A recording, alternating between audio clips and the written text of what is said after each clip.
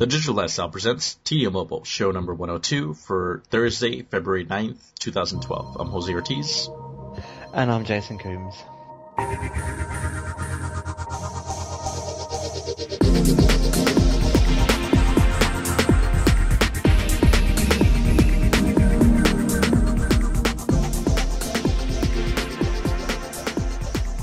How you doing, Jace? Yeah, I'm good, thanks very much. Yeah, very, very good. How about yourself? You're pretty good. We're actually getting two shows in a row now, huh? Yep, we're back on a roll. All right, hopefully we can keep it going. We seem to have been shunned by our two other hosts, though. Yeah. Well, I mean, I know John's been moving, and I think he finally got his modem from who was he waiting on the modem for? Was it BT? I'm not sure. I don't think he said. He just said he was waiting for it. I wonder whether or not he decided to go with Sky or something. Yeah, but I think he finally got it. So he finally is back on the internets. but it was back in the modern world. Yeah. But I think it was a bit short notice, so hopefully he'll get all set up this week and he'll be able to join us back next week. And Sheldon, what can we say about Sheldon? He's just a busy guy. He is. Well, he was hoping to join us, but last minute, although he's promised next week, so we shall see. Yeah. So we'll play it by ear. In the meantime, I think I said in my email to him that I think he's too embarrassed because really he's actually switched to BlackBerry. Yeah, what was that about? Was that because of that signature on there? No, I was just trying to wind him up, trying to get a response. Okay. But he didn't even warrant a response from him. So. Yeah. maybe the truth hurt. Yeah. Anyways, all right. Well, we have a few stories to cover. Nothing major this week. Well, I shouldn't say major, but not too much going on this week, especially because we just put out 101. But one thing that has happened since last time we spoke was Chrome beta for Android came out. I saw that news breaking this week that they were planning on releasing that, and I think it went out today. Yeah. Pretty awesome. The idea of Chrome on Android, I think, was more about having, synchronicity across multiple platforms, right? Those times where you're at your computer and you have to leave, and you kind of wish you could just take the web page with you instead of having to email yourself a link or something like that. I think that's one of the nice things that WebOS's Touch to Share feature was supposed to be cool, right? That you can be reading on your phone, get home, and then just tap it on the touchpad, and boom, you have it on a larger screen. I think that's definitely one of the best features of Chrome for Android, which is that it syncs with the Chrome browser for your desktop. And I just tried it out right now in terms of popping up another tab on my Windows 7 PC on Chrome, and within a couple of seconds that tab popped up on my Galaxy Nexus. It's seamless. It's awesome. I mean, being able to have that, and let's say after this I leave, I have the Sony NEX7 review that I'm kind of halfway done reading. I don't have to wait till I get back to finish reading it. I just go to Chrome on Android and look at my tabs there, be able to pull it up immediately. Yeah, I mean, I think it certainly makes perfect sense to have that common rendering engine across all the devices. Particularly with Ian's got his is it the Galaxy Note? Yep. Screen sizes are getting bigger even on mobile devices, and if you can have that that same rendering engine, given that many websites still don't necessarily have a mobile specific version, and actually as your screen sizes increase, actually why is there a need for a mobile version? So rather than trying to maintain two different, say, rendering engines and having websites looking slightly different when actually they should look exactly the same. I think it just makes perfect sense to have that commonality across all the devices. Yeah, it's definitely neat. I mean, and the overall navigation of it is pretty nice too, in terms of how you go to the windows. You get this kind of cards-like view, kind of like WebOS. You have incognito tabs, just like desktop Chrome. I mean, what type of activity you're trying to hide when you go there. But it's buying your girlfriend an engagement ring, isn't it? yeah, there you go. But it's actually pretty awesome. Just the navigation, it's really fast too. That's what kind of blew me away. I mean, it works just like Chrome on the desktop, and the way it does the sync, actually, it shows you whatever devices you have open. So let's say you have desktop at home, laptop at work, and your Android device, and you left Chrome running at home on your desktop, and you had a couple tabs open there. You have a couple tabs open on your work laptop, and when you fire up Chrome, you just go to, when you do a new tab, you can actually go to an option called Other Devices, and it'll basically list any device that you have Chrome running on. So in this case, it would list your home desktop and your work laptop, and it'll show you what tabs are open on each one of those devices. So it's pretty awesome, and of course it's all done through your Google account sign on. So you do have to sync it with a specific Google account. But it's really neat. I'm really liking it so far. I mean, I didn't even hesitate in making it my default web browser instead of the stock Android one. Yeah. Yeah, no, like I said, I think it's a good idea, definitely. I haven't got anything to try out on, but if I had, I'd probably take a look, even though I'm, an Internet Explorer user. Yeah. Yep, I know. I know. So yeah, that's the news, and we'll see what comes of that. It's still in beta, though it works awesome. I mean, I'm sure there's bugs here and there, nothing I've come across, but it's out in the Android market, available for download. So if you have an Android device, go ahead and give it a shot.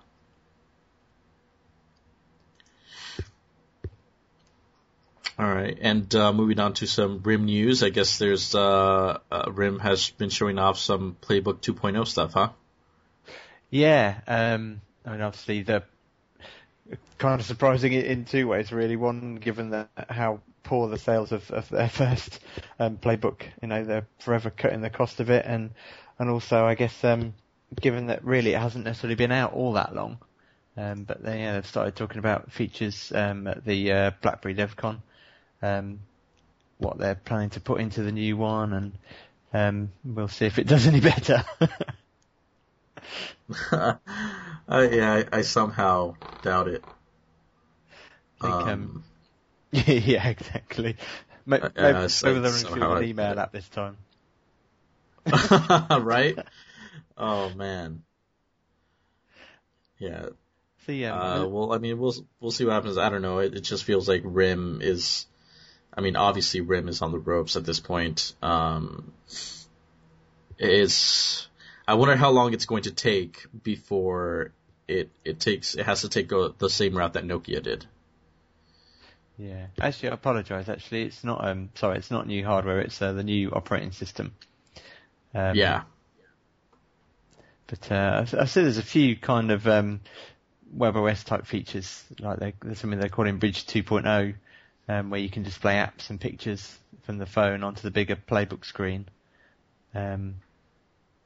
So I guess in many ways it's only natural, really, that WebOS has so many good concepts and ideas, as we've talked about before. So hopefully they'll find homes on other platforms as people kind of take those good ideas and integrate them into their own. Yeah.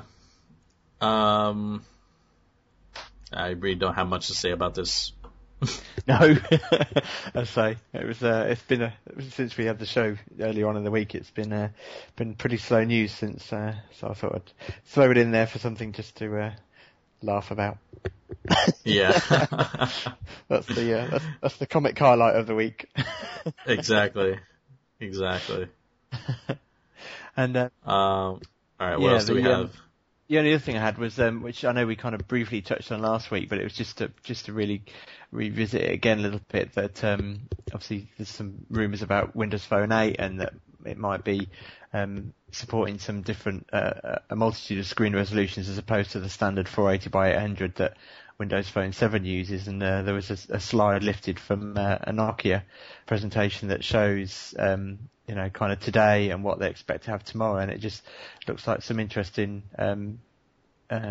designs in terms of front-facing keyboards and even up to what could be interpreted as a 7-inch tablet. Whether or not, I know I said before Windows 8 was announced that it would kind of make sense to take the Windows Phone OS and use it on a tablet type device, like Android does to a certain extent, even more so with Ice Cream Sandwich and iOS does on the iPad. But it could be interesting that maybe the Windows Phone 8, if it is built on the Windows 8 kernel, could in fact be powering smaller 5, maybe 5 to 7-inch tablets. But I also have a slight reservation, given that I know how difficult it can be to program apps. I know Gary was talking about this just the other week on the Digital Lifestyle Show about trying to program for Android devices when you've got so many different resolutions. So there's a little bit of apprehension for me as well that maybe we'll get to that same point. But I think Windows Phone as an operating system is well placed to stop that from becoming a fragmentation issue. Mm-hmm. So, I mean, I for one would be, I'd quite like to see Windows Phone on a Note type size, a 5-inch screen. I think in some ways it's quite constrained on that tiny screen. I think it could be capable of so much more, but not necessarily on a device where you would necessarily want a full-blown Windows 8 operating system. Yeah. And, I'm still on the fence on whether or not that strategy is going to work out, that kind of all-in-one OS. It almost feels like Microsoft hasn't learned from their previous mistakes and not trying to develop something separate. But that being said, what people have seen of Windows 8 has been fairly positive. So I'll have to try it out myself. Yeah. But that being said, I mean, it's good to see that they are taking that into consideration, right? So they will build in those specs into the OS to be able to have it be a little more scalable. Yeah, I mean, I certainly think that Windows Phone does need, a nice HD resolution screen. I think from what I've seen, particularly moving down to the the Lumia 800, it does show that it's a shame that there isn't different resolutions for different devices. But just to come back to what you were saying, I think my take on Windows 8 being the basis for Windows Phone is that it will really be kind of at the kernel level. So it'll still be Windows Phone, an operating system. It won't be Windows 8, but it will share the same kernel. So, which for me makes sense because it means I haven't got to rewrite things like the networking stack, socket stack, things like that. So I don't necessarily think that they'll completely replace Windows Phone with Windows 8, but I think it will share, certainly from what's been rumoured and talked about, that it will share the kernel, which I think makes sense. Why reinvent the wheel when you've got the basics there?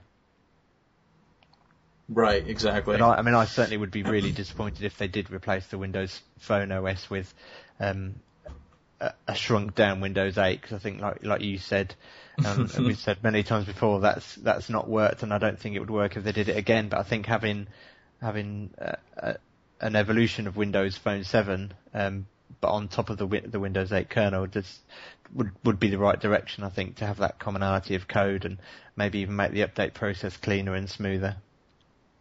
Yeah. Hey, did we talk about on 101 about the Zune desktop app going away? I don't think we did. I think that might have broken after we recorded.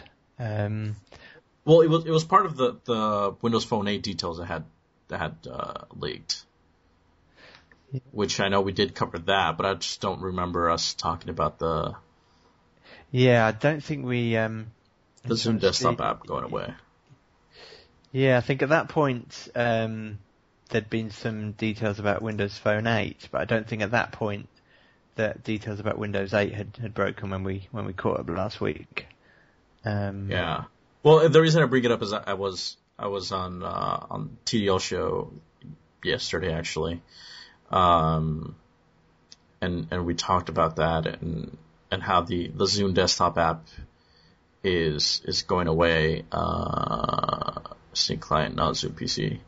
Yeah, it was actually part of the details that we went over. I just don't think we actually touched on it on 102. And I'm just curious what your thoughts are on that. I mean, they're saying that Zune PC software is going away. It doesn't necessarily mean that the PC tethering is going away.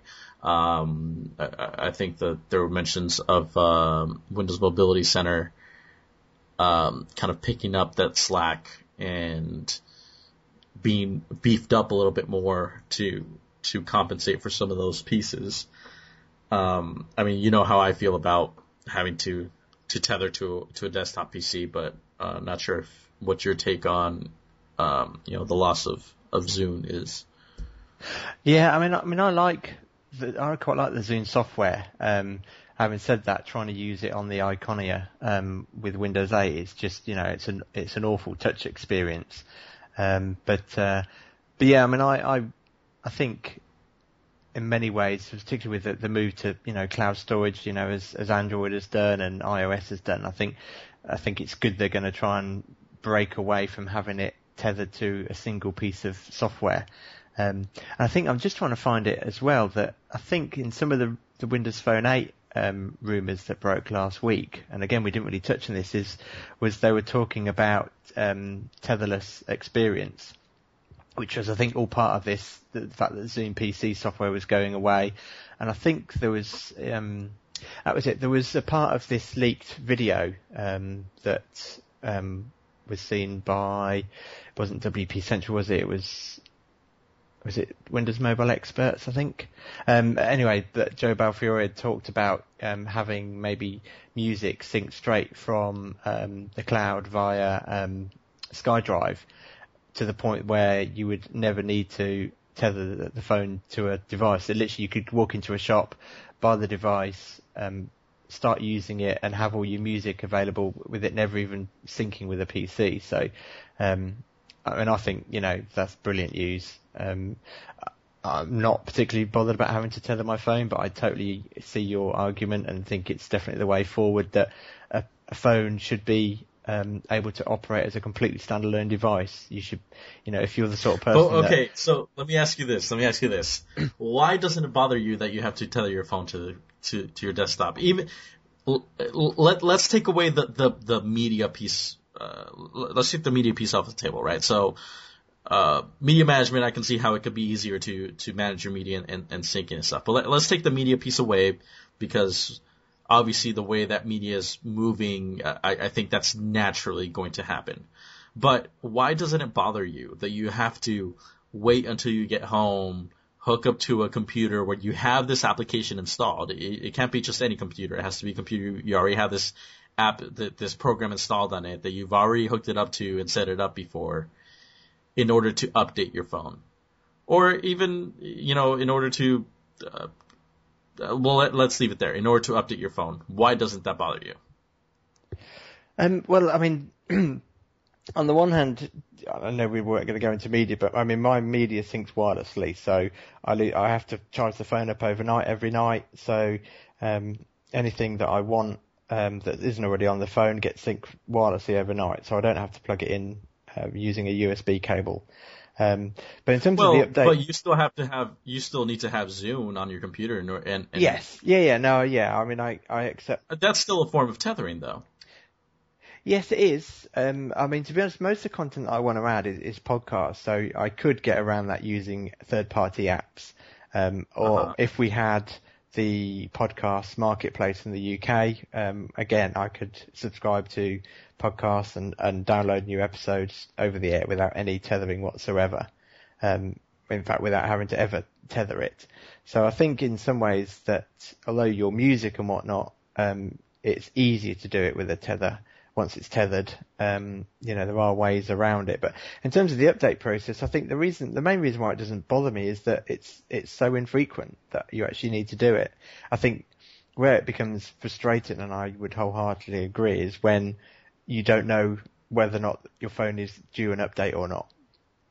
I think, and with Microsoft even withdrawing their Windows Phone updates pages, it's even more in the dark whether or not, you're due an update. I mean, I'm still waiting for the 8107 on my Omnia 7, that's been the most refreshing thing about having the Nokia is because it's an unlocked phone. It just, I happened to plug it in to charge it up and away it went and did the update. So no, I think the reason why it doesn't bother me is that because I have to do it so infrequently, but I would also quite happily embrace not having to do that. But see, that still surprises me though, the fact that now that you've experienced that through that Nokia update that they had the Lumia 800, that doesn't even just push you a little bit more towards being on my end of the spectrum, which is, I mean, my end of the spectrum is Rage, so I wouldn't expect you to get over to Rage, but at least I'll be a little bothered. I think it's. I guess it's kind of all I've known really. I mean, particularly with Windows Mobile, it didn't have any wireless synchronization or anything. The only way you could, pretty much, unless you had an Exchange server, the only way you could keep your email in sync was direct synchronization with a PSD file, which you had to tether it. So I think I've just kind of grown up with that limitation. So not having known any different. But I mean, I'm pretty sure I know we both grew up at a point in time where the internet wasn't what it is now. That doesn't mean that we didn't say, hey, it could be better. Yeah, I'm not disputing that it could be better. And if Windows Phone 8 supports that, then fantastic. And maybe with the Windows 8 kernel, making the servicing a Windows PC type experience, that it won't be necessary to do this tethering. So yeah, it'd be fantastic. I just hope that. But you're saying that basically it's not enough to deter you from using Windows Phone, basically. No, and also I guess it just gives me that comfort level that before the phone updates to the next release or the next update, that there's a backup I can revert to stored on the PC, so which you wouldn't be able to do if it was purely over the air. Well, I guess there is ways to do it, but it would still need some way of kind of storing the backup on the device. And when, particularly with my Omnia 7 only having 8 gigabytes of storage, I'm already having to micromanage that space. Why would you need a backup? Do you not remember Nodo? Oh, but see, that's a Windows Phone problem.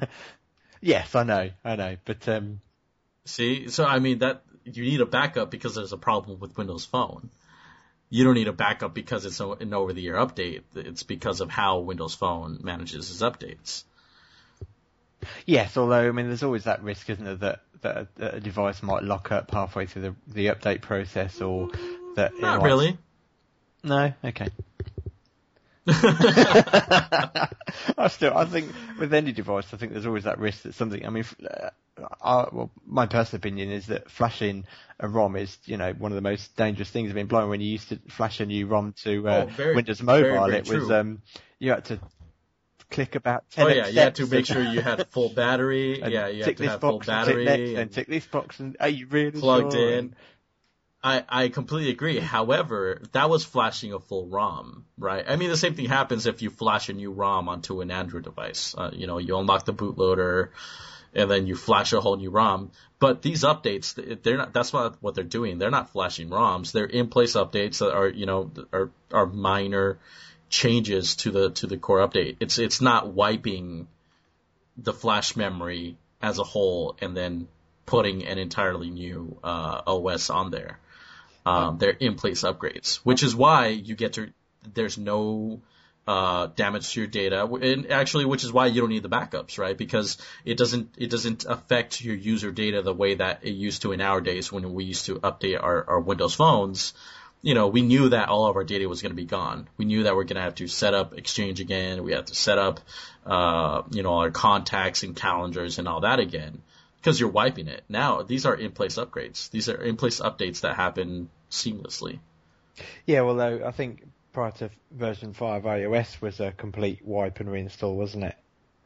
Which is why it had to do the backup and then restore the apps and everything afterwards. So exactly, and now it's Delta changes. Now it's Delta updates, which is why it doesn't need to do the backups anymore. Yeah, which I guess and why is what the phone has already. So yeah, I mean, I do agree that it's a nice thing to have, but for the moment, it really doesn't bother me. I'm generally at my desk at work, and I've got my Windows phone is tethered to my laptop, so it's just not a hassle to plug it in every now and again. Jeez.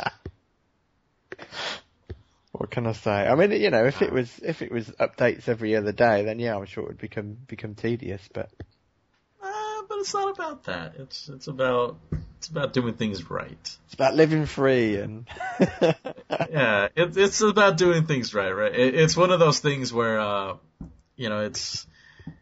I'm one of those people where if let's say my phone gets a little nick, or let's say my phone has this little tiny nick that you can't even see it unless you hold it up close to your nose and, really inspect it and hold it at the right angle. It's like, it's not really there. Yes, but the problem is I know it's there, right? and I know that there's a flaw there. And just because it doesn't manifest itself in such a visual manner doesn't mean that it's not wrong. Doesn't mean that it can't be fixed. It doesn't mean that it shouldn't be fixed. That's where all of this comes from. It's the need for constant improvement, and I feel like Microsoft keeps talking about how they want to be a player in the game. Well, if you want to be a player in the game, you need to play the game. And they're not doing that. These little things are holding them back. I mean, come on, they can't even support encrypted Exchange servers, which they run. Well, they can. And they create. This is their technology. Well, it does support it with the rights management with Exchange Server, but not full device encryption, which again is supposed to become a Windows Phone 8. But I mean, I will definitely concede that the one frustration I do have is that Windows Phone, from everything I've read from back before it was released to since it was released, is Windows Phone 7 is supposed to support over-the-air updates. So it's kind of disappointing that they've never used that, but I think they've got so many issues with the phones, like particularly with come back to the Focus 1.4, that I think maybe they've just shied away from it. Yeah, they made a lot of promises with Windows Phone 7 that they didn't follow through on, such as not having to go through operators to get updates out. Yes, which is still frustrating. That was one of the more ridiculous ones, yeah. Which I still wish I was on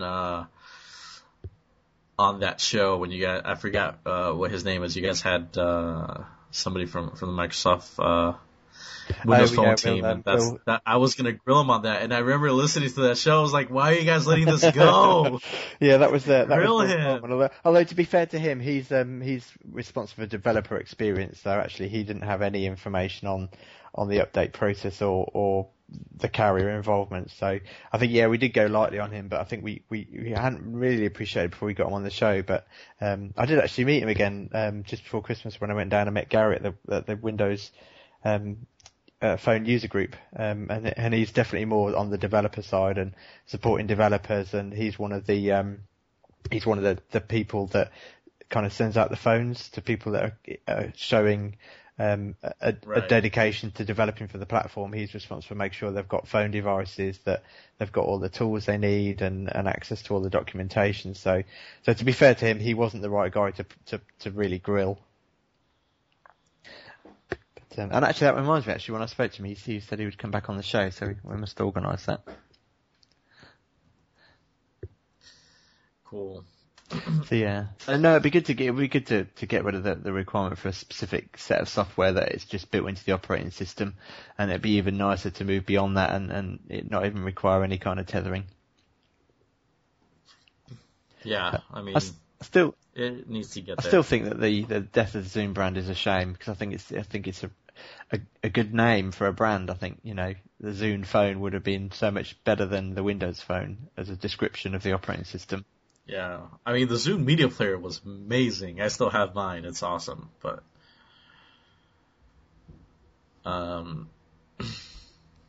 yeah, it'll be gone. I guess it's now just Windows Phone all the way, but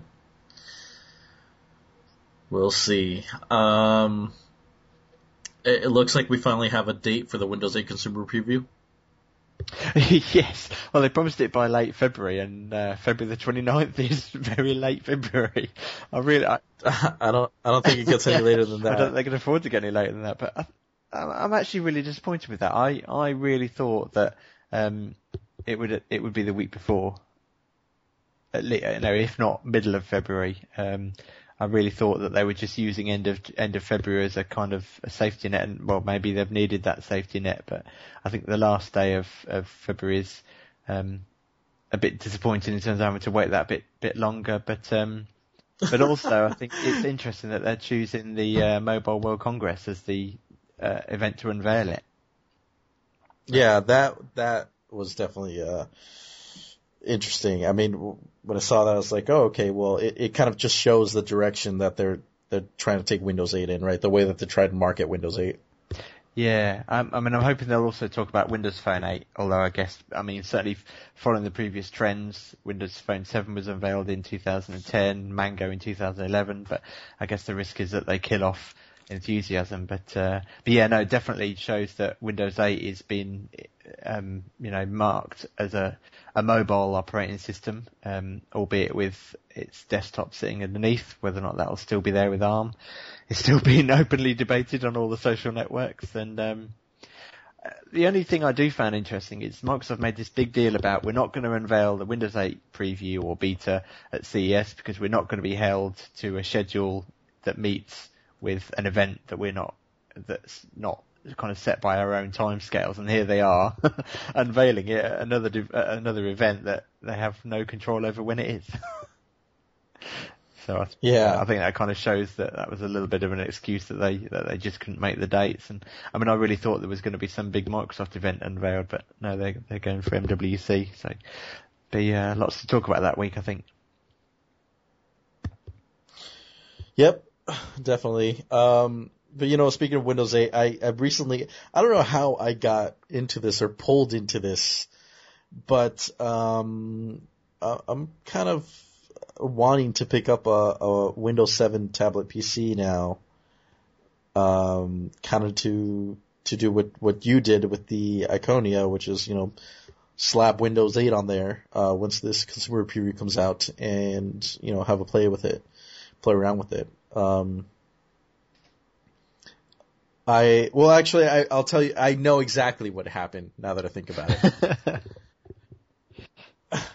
Oh no, it was actually the other way around. I came across the keyboards because of the tablet.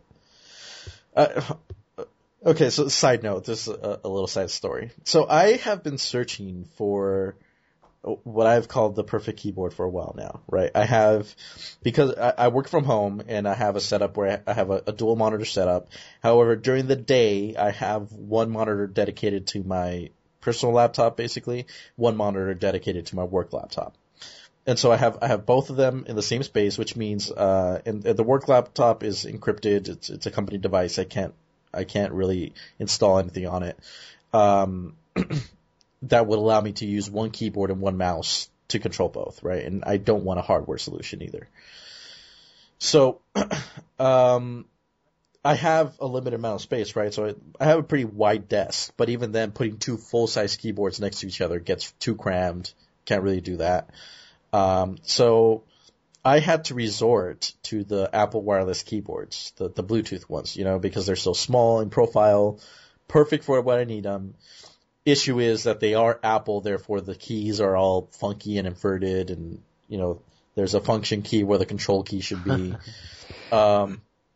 And on my work laptop, that hindered me a lot because I would have to adjust to this new keyboard layout, especially when I'm trying to do SQL coding or even just basic stuff in Excel.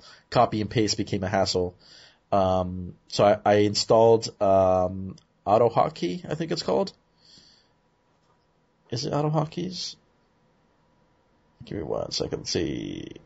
I think it's AutoHotkey, which is a software solution, basic keyboard remapping.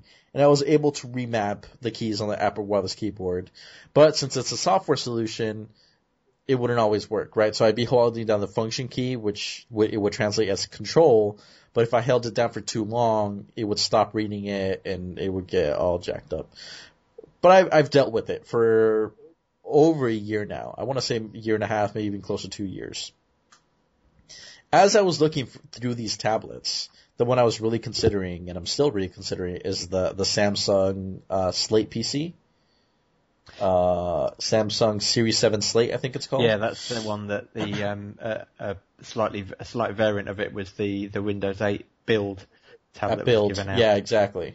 That's why I started looking at that one actually, because I knew that's the one that they had given out at build. So I figured, hey, what better reference hardware than the hardware that they gave out at build? I think Raphael even had a post up that actually explained the hardware differences between the two. Really? Do you know what they were? Well, you keep talking, and I'll see if I can find it. All right, sounds like a plan. All right, so so I was looking at the Samsung Series 7, and just really drooling over it because it has exactly what I've wanted out of a Slate, right? To be able to use an active digitizer, a Wacom active digitizer on the screen, and also it's a capacitive touchscreen, right? So perfect, exactly what I was looking for. Well, it just happens that in looking through, I was looking at on Amazon, and Amazon pops up, hey, you might like this stuff, you might also want to buy this stuff, and also on the description of it, it shows this amazing Samsung Bluetooth keyboard, and I clicked on it, brought it up on Amazon, and it is exactly like the Apple wireless keyboard, except that it's for Windows. Therefore, the keys are where they're supposed to be for Windows, right? So it has the Windows key, Control is in the bottom left-hand corner, the Alt key is there. It's just perfect. I get so excited. Unfortunately, Amazon did not have it available anymore. It only had it available through reseller for $150. So I say, well, somebody else has to have it. So I do a Google search. Turns out CDW, which I'm not sure if you guys, I'm pretty sure it's a worldwide company, but just in case it's not, CDW is basically they provide hardware for enterprises. So they're the ones who will lease out the laptops and equipment and stuff like that. But they also sell direct, so they have these in stock. And I immediately bought two. They got delivered the very next day, and I set it up, and I am in love with this keyboard. I think they probably use the same manufacturer as Apple, because it's exact same style, exact same size, weight, materials, everything, but it's for Windows, and I am extremely, extremely happy as of yesterday. But anyways, that was a side note. The big thing is that yes, I'm considering picking up a tablet, and I know we went back and forth on it yesterday, maybe 2 days ago, Jace. But yeah, I do want the Samsung Series 7. The only problem is that the Samsung Series 7 is $1,300. Which I kind of joked was above my Insta buy, click the buy now button threshold. Yeah, no, definitely. That's That's been the biggest problem, and that's why I kind of compromised and went with the Iconia Tab, because it's like half the price of Windows 7 tablets, because generally they got PC hardware inside them, whereas the W500 is kind of really a netbook type hardware. Yeah. And once you get to PCs Exactly. with Core i5s, the price really, really shoots up. And for me, the compromise on the W500 is the fact that it's below the minimum resolution that will allow two Metro apps to snap side by side, whereas if you went for the Samsung Series 7, my understanding is, if I remember correctly, that it's got the resolution that kind of is above that requirement. Yeah, it's 1366 by 768 res. Yeah, and that's really why I was drawn by the Series 7 as opposed to, because I know you said, well, what about the Iconia? And it's definitely cheaper. I mean, the Iconia is something I'd definitely be willing to, if that's what I went with, I would be able to buy it now, right? But my problem is I want to be able to use this as an alternative. So I mentioned to you I have a Boston trip coming up in April, and I'd really like to take this with me there without having to deal with something like a netbook powered or netbook like processor. And the Samsung is definitely not in the netbook class. It has Core i5 Sandy Bridge processor, 128 gigs of SSD storage. I mean, it even has that Intel technology. I forgot what Intel calls it, but it's that you can basically wirelessly push your screen to a TV. No, I can't think what it's called. Intel Wireless Display, that's what it's called. Yeah. I mean, for all intents and purposes, this is a full-blown laptop. I mean, you could really consider this an ultrabook without the keyboard, right? Based on those specs. But, the price is the issue. Yeah, exactly. I think there is a keyboard for it. I've actually put a link to Raphael's post explaining the differences between the two. But I think, like you say, really, that's the limitation, that compared to your iPad, the Samsung's going to be a heavier device. It's certainly going to be a thicker, bulkier device, but it is, for all intents and purposes, it's a PC with built into a tablet device. And I know I've heard people talking. I know they were talking about it on Entertainment 2.0, that the worry is that Windows 8 tablets are going to be too expensive. And I think Windows 8 tablets that are PC spec will still be expensive. I can't see them, for a Core i5. I think you'll still be looking at, in US prices, $1,000 plus. I think where they will be cheap is the ARM, because, it's cheaper hardware. Whether or not it will be the full Windows experience. And I think Intel have got system on a chips coming out. And I think if those devices aren't as cheap as iPad, even down to Android prices, then I think that would be a massive mistake. But I think they will be. But I think also there will be the option of having a Samsung Series 7 style device and paying that bit more, but you actually get, the true Core i5 processor capable of video encoding and, HD, Blu-ray video playback and things like that, which, maybe the ARM type devices will have the capability of playing HD video, but in some kind of compressed form instead of being, true kind of Blu-ray quality. Yeah. So, I'll be interested if you do, make the jump. But okay. So here's the problem. You shouldn't have showed me that article, man. I just read through it. Now it makes me. I still want to buy the Slate, right? Because it's Windows 7. The big draw for me really on this Slate is the Wacom compatibility, right? I have this awesome Wacom cross pen that I bought years ago when I had my motion computing LE1600 tablet. Which I use for note taking and a bit of design, which actually I just gave to a friend of mine. Well, I sold it to him, but I sold it to him for $60. So I basically gave it to him, cause he has recently gone back to school, for art and design.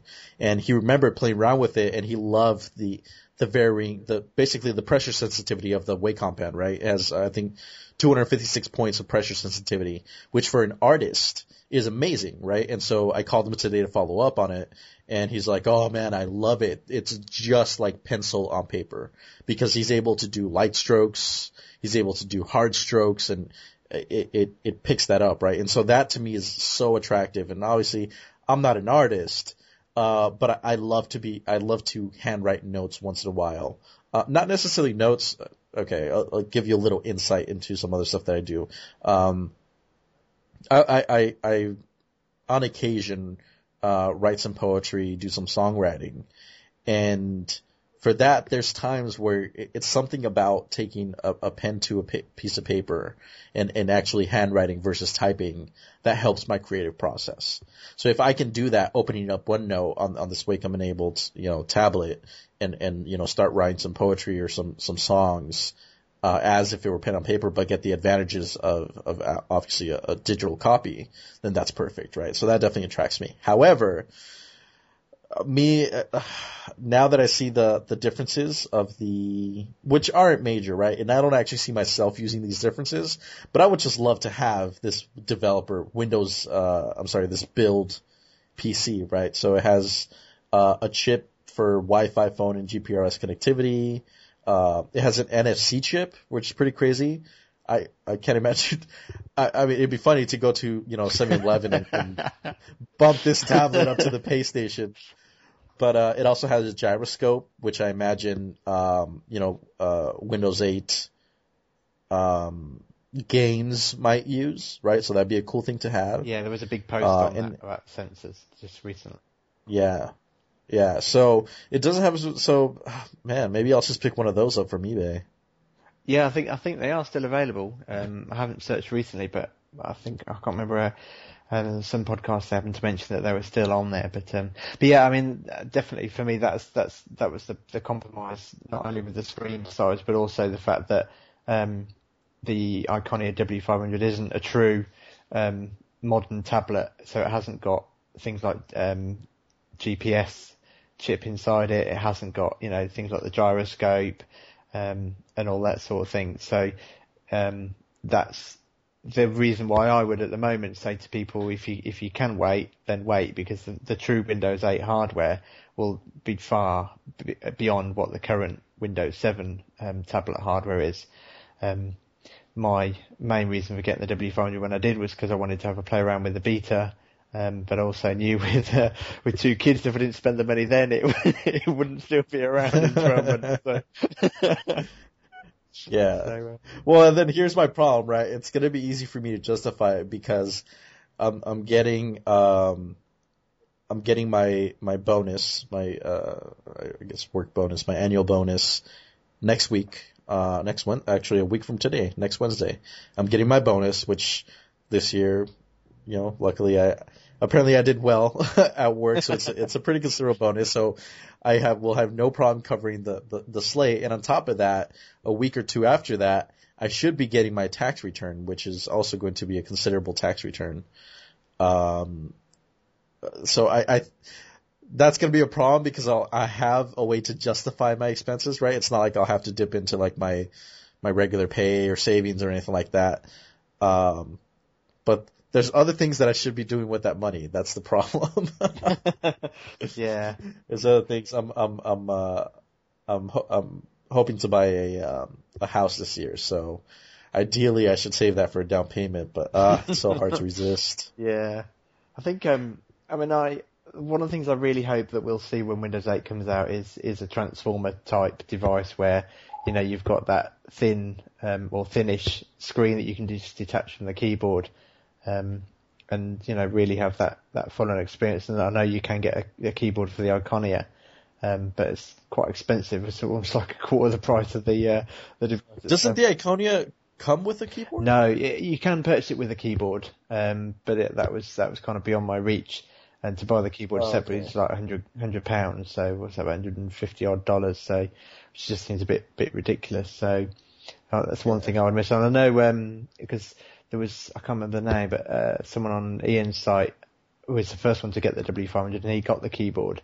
And his one criticism was that because there was no battery in the keyboard, it did make it, when you're just using it on your lap, can make it quite top heavy. Whereas I think with the Transform, where you've got the battery in the keyboard and the screen, I know Sheldon said it was quite nicely balanced. Yeah. Well, Jace, you should check out the Samsung Bluetooth keyboard, the one that I just bought. I'll send you a link to the one that I bought, because it's awesome. Like, it would be, I think honestly, I think it's perfect for any tablet. I'll send you a link. It's awesome. I love this keyboard. Yeah, it's interesting. I'm actually gonna buy. This is how I feel so nerdy right now. I'm gonna place an order for like another 3 of these keyboards. So in the future, once I buy my house, my plan is to have a computer in each room in the house. I can have one of these keyboards at each one of the computers. Yeah, it's interesting. Actually, I'd appreciate that link, because I had started looking on Amazon for Bluetooth keyboards, because that was going to be my solution, because you can certainly pick them up cheaper than you can with the actual keyboard. And the Iconias are quite odd in that, although you can have got a proper keyboard, you can't fold it over like a laptop like you can with the Transformer. You kind of have to detach it, and then there's like magnets and clips that hold it together like a closed laptop. So it makes more sense just to have a Bluetooth keyboard. But for me, that is the thing I'm most excited about with Windows 8, is the fact that it's got this dual personality. That on the one hand I can use it with immersive apps for just browsing Twitter and general web browsing, but if I want to, I can plug it in and fire up Word or whatever it might be, or if I want to do some work, I can fire up SQL Management Studio and things like that without which is just stuff you wouldn't be able to do on an iPad type device. But I think as has been said, I think the risk is though that Windows 8 might become an irrelevant upgrade on the desktop, because although it would be nice to have that Metro UI with all these live tiles, it's I think a desktop PC without touch is used in a different way. Yeah, it definitely is. Definitely is. The big test which I'll be interested to report back on the show is, eventually I'll have Windows 8 on our desktop PC, and it'll be interesting to see how my family get on with it, whether or not they're begging me to roll back or they can adapt to it. So they'll be my guinea pigs. Yeah. But I have started looking at touchscreens to replace the current 2 screens that we've got. So that might be a compromise. Yeah, out of curiosity, I just looked up the Windows 8 build tablet. I guess the model is 700T. And man, this thing's just as expensive. The bidding is up to $1,200 right now. Yeah, I think they're $1,200. They're well sought after. Jeez. And it only has 64 gigs of space, of storage. Crap. Here's one. Oh my god, this guy listed it at $1,600 to start. Jeez. Yeah, no, they are well sought after. Maybe I won't be getting one of these. Yeah, we'll see. I'll let you know what happens. But that is the difficult choice to make. The fact that that the Samsung would be a great experience, especially with Windows 8 on it, but it's not going to be the full tablet experience as you would get with an off-the-shelf Android or iPad device. Right. Well, now that we have a date, I guess I gotta get it before the 29th, right? That's gonna be my deadline. So we'll see how it works out. Just really can't wait to put OneNote on there and start writing stuff down, but we'll see. Was there anything else to talk about, or do you think we could just wrap it up now? There was only one other thing just to briefly mention, which I think was from actually last week, but we didn't talk about it. Was just that interesting of T-Mobile in the UK have launched what they're calling the full Monty plan. We keep talking about how carriers are getting more and more tight with their bandwidth allowances, and it's interesting to see a carrier actually take a completely different approach. And obviously you pay for the pleasure, but if you are the sort of user that needs serious bandwidth without any kind of caps, then it's good to see that carriers are offering that. I know there was a story that broke, I think, through the T-Mobile UK Help Twitter account. They said that they posted a tweet saying the speed was going to be limited to 1 meg, but I believe they retracted that, and I think even that tweet got deleted. So, yeah. Well, I know we talked about it with Ian on the latest TDL show, and brought that up, and we had a small conversation about whether or not unlimited plans were feasible at this point, given the spectrum crunch and all that. So, yeah, give that a listen. It should be out soon. Yeah, no, I'm looking forward to listening to that on my way to work. But no, I think I'm done. So, all right. Yep. Well, I think that about covers it. We ended up being able to make that a 1 hour show somehow. Not sure how, but don't forget you can reach us mobile at thedigital.com. You can also follow us on Twitter. I am at Jose Ortiz. I'm at Database Chase. John is at John Dickinson. Sheldon is at Sheldon W. And Ian is at IS Dixon. And I think that'll about do it for us. Hopefully we can get John and or Sheldon with us next week. But for 102, I think that'll do it. Excellent. I'll catch you next week. All right. See ya.